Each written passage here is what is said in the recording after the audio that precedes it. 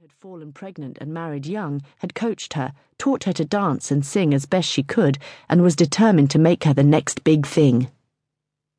But as soon as Madison turned 15 and started noticing boys, she'd put her ambition on hold, at least in public.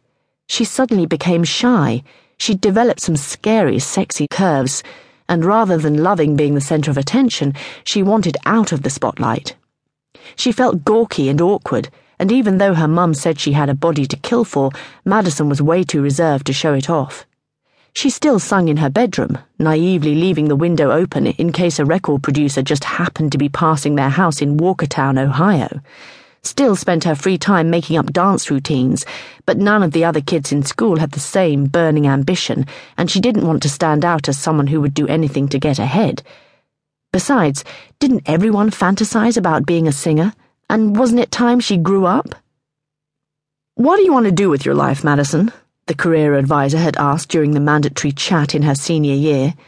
She encouraged ambition and had a friendly, open face. She was someone you could confide in. "I want to be a singer," Madison replied, remembering how she used to tell people that this was what she was going to do when she grew up.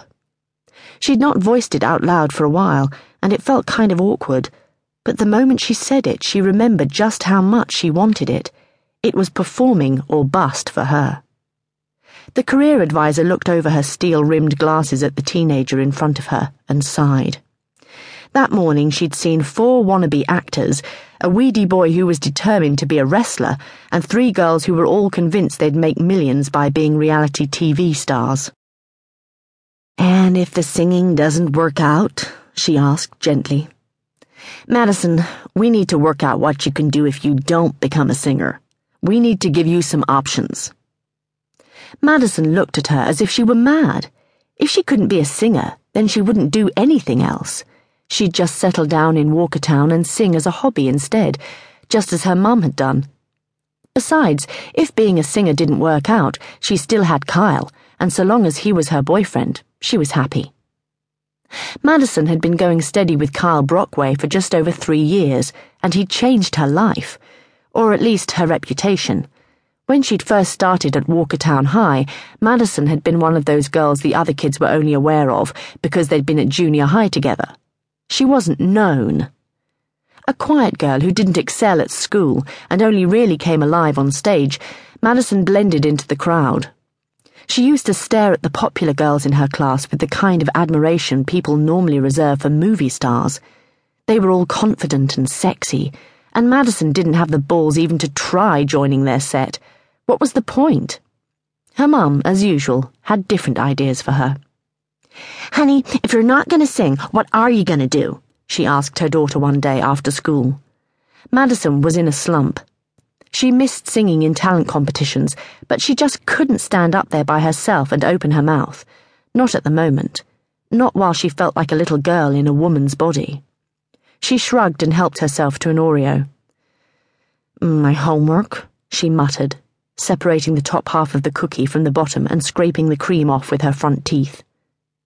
Jeannie Miller sighed.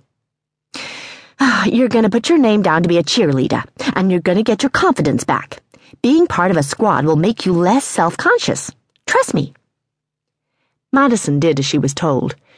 To her surprise, but not her mother's, she passed with flying colours, and after the cheer squad's initiation ceremony, she had a new bunch of friends, the cutest and most popular girls in school, including head cheerleader Lisa Harland.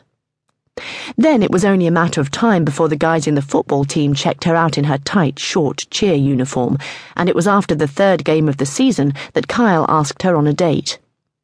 For Madison, it was love as soon as he kissed her in the backseat of his truck. From that point on, high school was all about making sure everything she did was right, and screw her grades or singing. She took her cue from Lisa and the other cheerleaders, and started wearing short skirts and makeup, and spending more time making sure she was popular than on her homework. Sometimes she worried about not applying herself properly, but Madison was on a high from being part of the popular set, and although she didn't like it when the others tripped up the nerdy girls in recess or laughed at the computer geek with pimples, she didn't say anything. She kept her mouth shut, or, more appealingly, attached it to Kyle's in a